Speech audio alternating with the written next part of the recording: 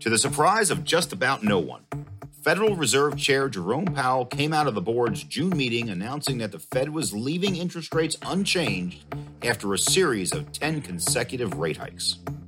The Fed left the door open to more hikes, however, potentially as soon as its next meeting this month, so investors are still looking for clarity about the direction of monetary policy on the road ahead. On this episode, two leaders with prodigious experience in the global capital markets offer their views on how and where there might be opportunities in this current environment of uncertainty. It certainly feels like a big inflection point in the markets. We just lived through close to 15 years of one of the best bull runs that we've ever seen in modern real estate history. Those conditions feel like they've all completely changed. That's John Lee, Executive Vice President at PIMCO.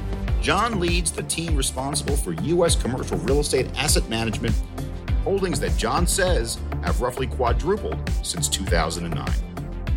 My hunch is, after having been through 6 cycles at my advanced age, there's going to be a unique money-making opportunity that people haven't seen since the Great Recession. And that's CBRE's own Chris Ludeman, Global President of Capital Markets, whose group has been an intermediary on trillions of dollars in global capital. We sat down at CBRE's office in New York City at a time when it wasn't just economic uncertainty obscuring our view, but smoke from Canadian wildfires blanketing the Manhattan skyline as well. Coming up, the Fed pauses, and we try to see through the haze in the capital markets. I'm Spencer Levy, and that's right now on the Weekly Take. Welcome to the Weekly Take, and this week we're going to be talking about the capital markets with our friends John Lee. John, thanks for joining. Thank you, Spencer. And welcome back to the show, my old friend, colleague, Chris Ludeman. Always good to be with you, Spencer. Great to have you back. So, John, tell us a little bit about what is PIMCO's unique approach to the business. I'm not saying that there's a lot of capital providers out there, but there are many institutions out there that do similar things. Why is PIMCO different? We are active investors in all 4 quadrants of the real estate space. And what do I mean by 4 quadrants? That's really public, private, debt, and equity. So $195 billion across all of our various pools of capital through our various vehicles within PIMCO. We are a large and active private debt provider and buyer of private loans, and very active as a REIT investor as well. The way I like to frame it is we navigate complex markets in order to deploy capital. And clearly in the markets today where we are, most of the cheapness is on the public side. And we've been very active there, buying public CMBS, buying public REIT shares in the vehicles that hold those kinds of assets. Whereas right now, we're a little bit more quiet on the private equity side. And that angle, if I were to put it in my own terms, is not only can you do almost everything, but the intelligence you get from the different quadrants informs all of your decisions. Is that a fair way to put it? I think that's right. And that's one of the benefits of us being at scale. 195 billion of assets gives us a lot of insight into what's happening around the globe with all these trends. John, thanks for giving us a great description of PIMCO and your approach, but let's shift now to the capital markets. Big picture. John, where are we? Well, I know people like to use the baseball analogy a lot, so maybe I'll just say that we're in early innings of whatever this is. It certainly feels like a big inflection point in the markets. We just lived through close to 15 years of one of the best bull runs that we've ever seen in modern real estate history. Those conditions feel like they've all completely changed. On its face, higher interest rates driven by higher inflation really changed the marketplace. But I would even say if you look at all the conditions we talked about in the GFC and compare them against the conditions today, almost every major dimension is different. So then we were talking about basically zero interest rates. Obviously, we have much higher interest rates now. We were talking about long, slow, close to jobless recovery, high unemployment. We have very low unemployment, and every single month seems to print very strong job growth. And this pending recession, should it happen, has been the most discussed recession in the future perhaps ever discussed. So every condition is perhaps exactly opposite, but we're kind of in the same place, which is the market is frozen. Values feel like they're down, huge bid-ask spread, and very few transactions. Chris, what's your perspective? My feeling today is that while that knife is falling and people are trying to determine when they're going to catch that falling knife, my sense is that values, and we can talk about each of the asset classes, I think cap rates are probably about where they're going to be. And I believe those cap rates will stay at those levels for a relatively extended period of time. By that, I mean, I think for the next 4 quarters, for sure. Because I don't believe interest rates will come down anytime soon. I know that we might see a reduction in the fourth quarter. I'd love to say that's going to happen. But the thing that is really, in my mind, gumming up our business is words like pause as opposed to stop. There's no clarity on when the Fed will, in fact, take their foot off the accelerator on interest rates. Pausing gives people uncertainty. It's better than raising again, but I'm not convinced that when this next Fed meeting comes out that we're not going to see another 25 basis point increase. And if I'm not certain about that, and if John's not certain about that, the market's not going to be certain about that. To what Chris was saying about the pause, markets and market participants like to transact when the waters are calm. So they know exactly if they set sail in a direction, they feel like they can get to their destination, but it just doesn't feel that way right now. So in many ways, I think the discussion on investment committees that I'm sure is happens with us is, hey, we got this great deal. This is 50 basis points wide or 10% cheap to where that deal was 12 months ago. We should love this deal at that level. The issue is not that it's cheaper. The question is, how cheap is it against that deal in the future? It's not the opportunity cost of buying that apartment deal versus that industrial deal today. It's really the opportunity cost against some unknown thing in the future. And I think that is really what's holding things in the market from a transaction perspective on equity. Now, if you decide to go up the capital structure, go to the more senior parts of the stack, then you say, okay, well, as long as I've got capital, I can make what's a good risk-adjusted return, and I'm not as worried about that 10 to 15 points on the margin of value, then that's a good place to strike. But for now, it feels more conceptual than actual. Everyone's waiting for that financing gap where they're going to plug in their 15 to 70% mezz, and trust me, we're looking for it. We got the money for it. We're ready to strike. And we see the early formation of that, but it hasn't quite been there yet the way that we want. So across the board, capital allocation is down. And if you look at the origination side, that's driven by sales activity. And sales activity is down. I don't know, Chris, what you think is going to happen volume-wise, maybe comparing 21 to 23, but that's going to drive not just sales, but also the lending side. I was on a conversation the other day about 21. It was such a outsized year for us, and probably one that we never anticipated, that second half of 21 that continued into the first half of 2022. And the thing that I pause and think about, I'm using the word pause again, will we ever see a latter half of 21, first half of 22 again in the next decade? Now, every time we think that won't happen, something causes an exuberance to happen in the space. And what could happen in terms of volumes, if prices really do reset in a material way, that could also create real opportunities to make money. And as John said, if people believe that all of a sudden those prices aren't going to get any lower.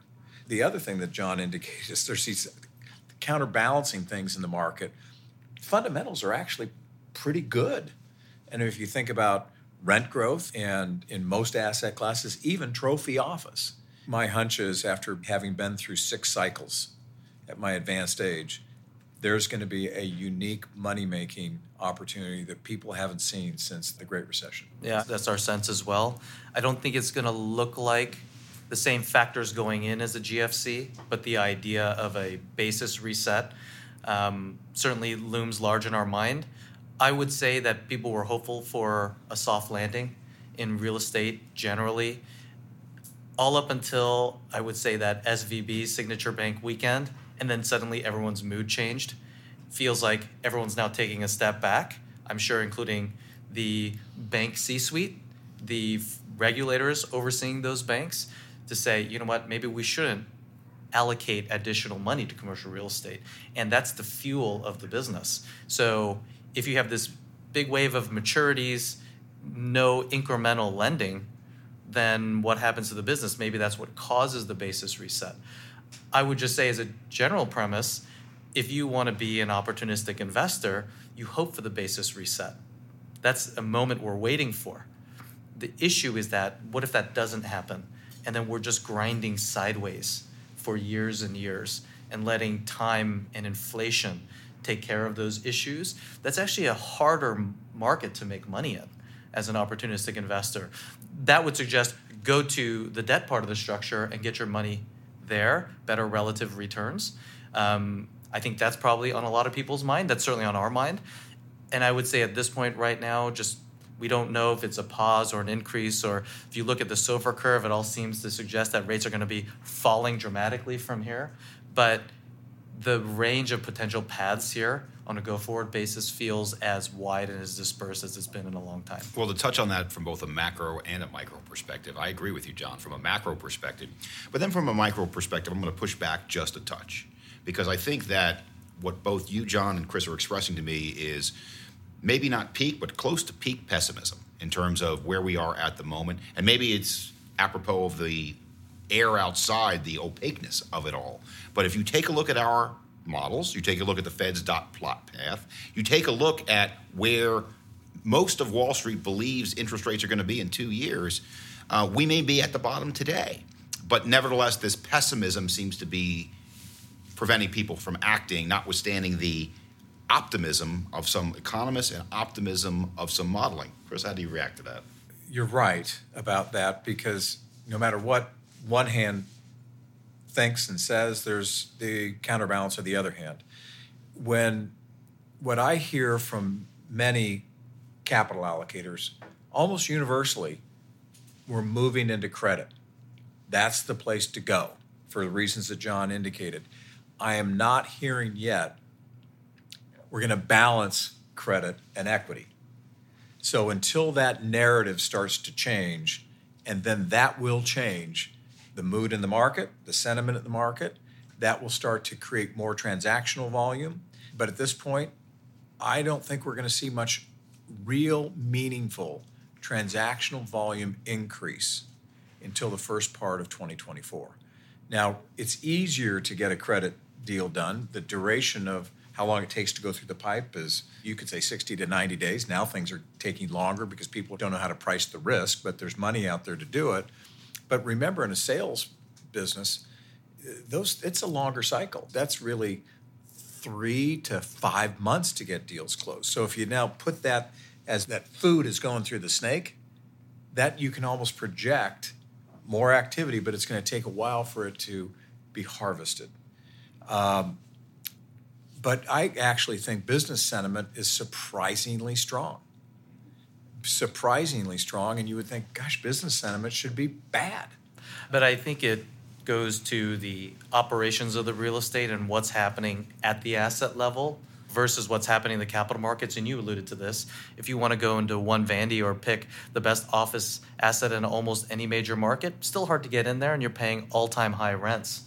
But I think so much of what we view as the quote-unquote sentiment is driven by the people who control the capital and the assets. And now we actually have, for the most part, healthy NOIs with growth, but because cap rates are expanding, values are falling, right? So you kind of end up, I guess, at least for at this point right now, with some of this basis reset. I don't know if we're going to have all of it just yet, but all these factors are just turned on their head for the moment. What I wonder is, going forward off of the bottom, whenever that is, do asset values run aggressively? Do they trade sideways? They continue to leak down as people's expectations around rates and all of this and inflation change over time. PIMCO's call is that inflation does continue to moderate here. But we recognize that all those things that were disinflationary trends, those largely feel behind us. at least the major disinflationary trends that informed the past 30, 40 years. Let's shift now to asset types. What asset types are you looking at today as, even though the market is down, not a lot is happening, but if you were to invest today, where would you go? So I do think there's a lot of good news happening in real estate. I think the trends informing industrial still remain intact. I think the deglobalization, the nearshoring, friendshoring, all that is going to drive positive trends and momentum there over a secular horizon, notwithstanding any near-term pricing changes. Multifamily rental product really around the globe, again, subject to any near-term pricing adjustments, near-term supply that needs to be absorbed. I think all that this material increase in interest rate levels has done is just make for sale housing, the ability to buy a home, that much more unaffordable globally. So I think the rental housing story remains strong. But think about how much conversation I'm sure we have all had over the past month, 2 months, however many months, about artificial intelligence, the impact of AI on our businesses. I mean, that's going to fuel the need for data.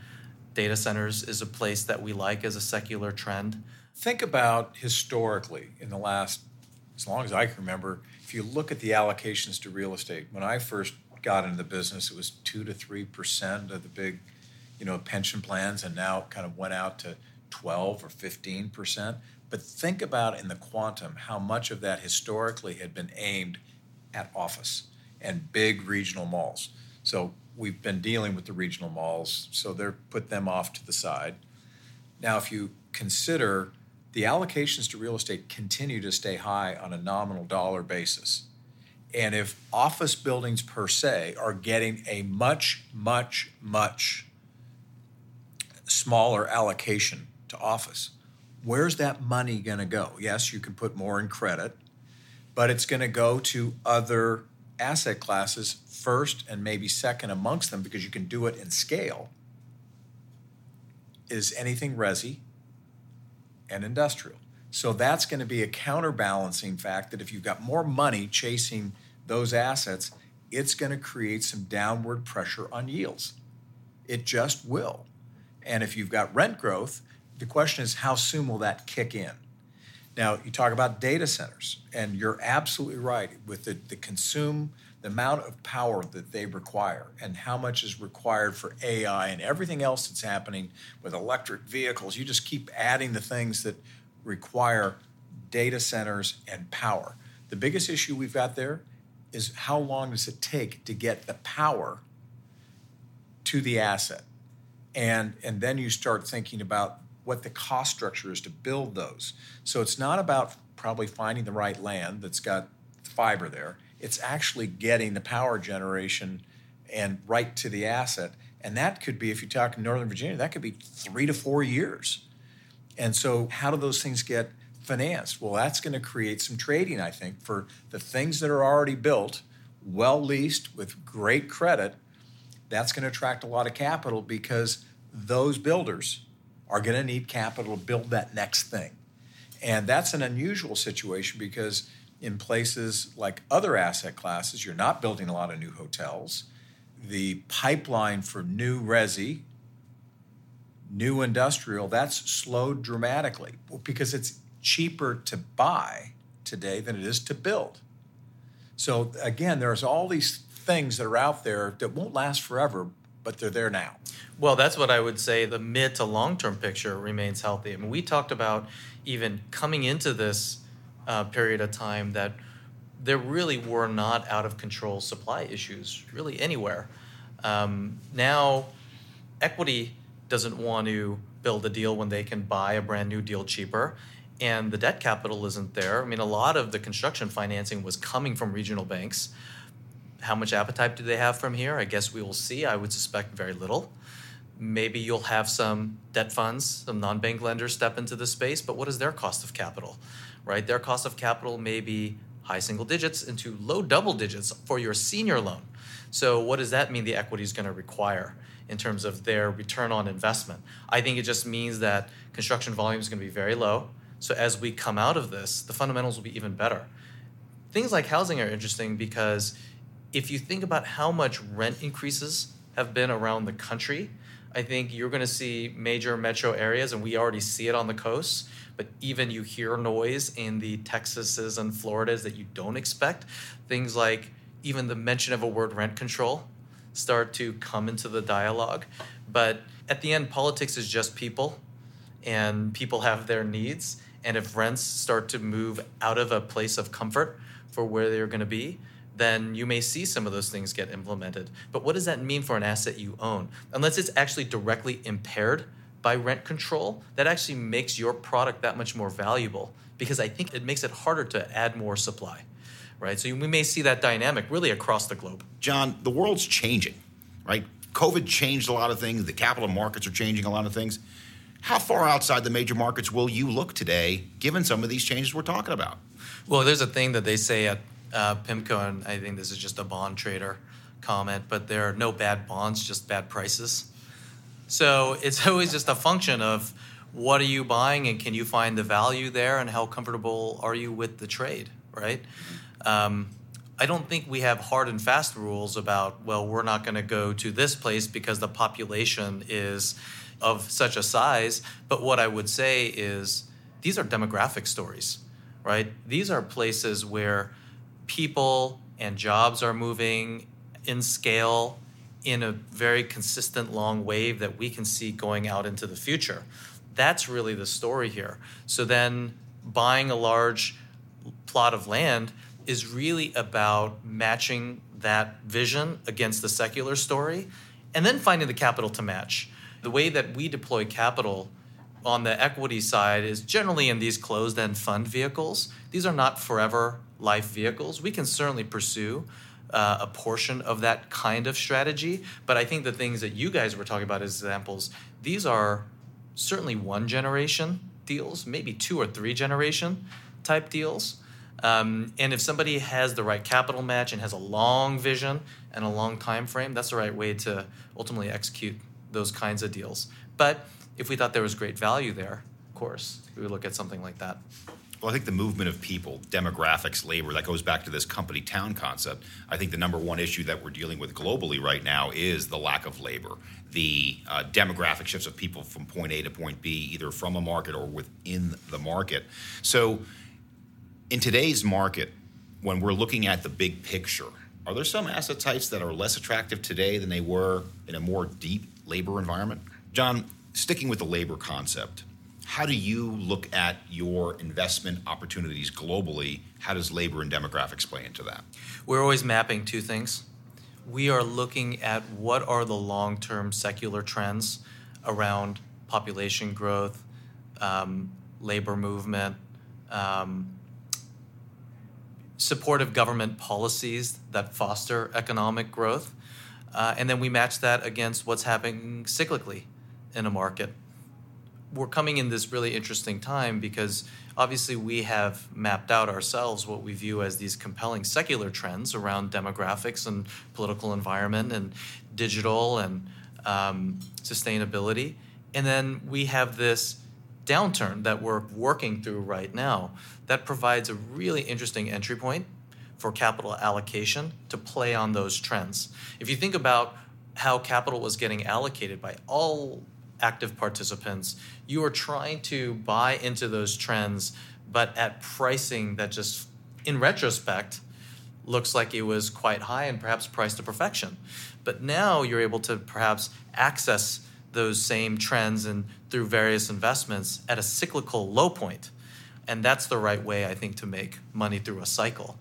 But, those trends are really important. Mexico. We have a materially sized portfolio of industrial product there, and we're seeing the benefits of nearshoring, of deglobalization, both on the user side, creating demand, but then on the capital side, looking to take advantage of that. I think we're in the early innings there, and that's going to be a trade that plays out over a generation, perhaps, much in the same way that the China growth and urbanization story played out over a generation.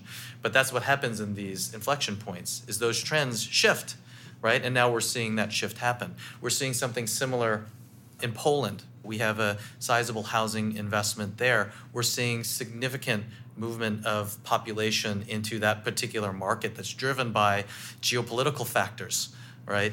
And it's creating a lot of vibrancy in that market, particularly on the rental demand, and we're seeing it in not just the take-up on leasing, but then also on the rent growth. So if you can map out these trends, we've got a global organization. We have 3,500 people throughout the globe, not just doing real estate, but really touching everything. And we can harness the power to really identify those secular trends and find the right place to deploy capital. That's our viewpoint, is how to make money and why scale matters in this business. Well, thanks, John. So we're out of time, but I'd like to just ask, final question, Chris, any final thoughts on today's discussion? Well, I think John said it at the top.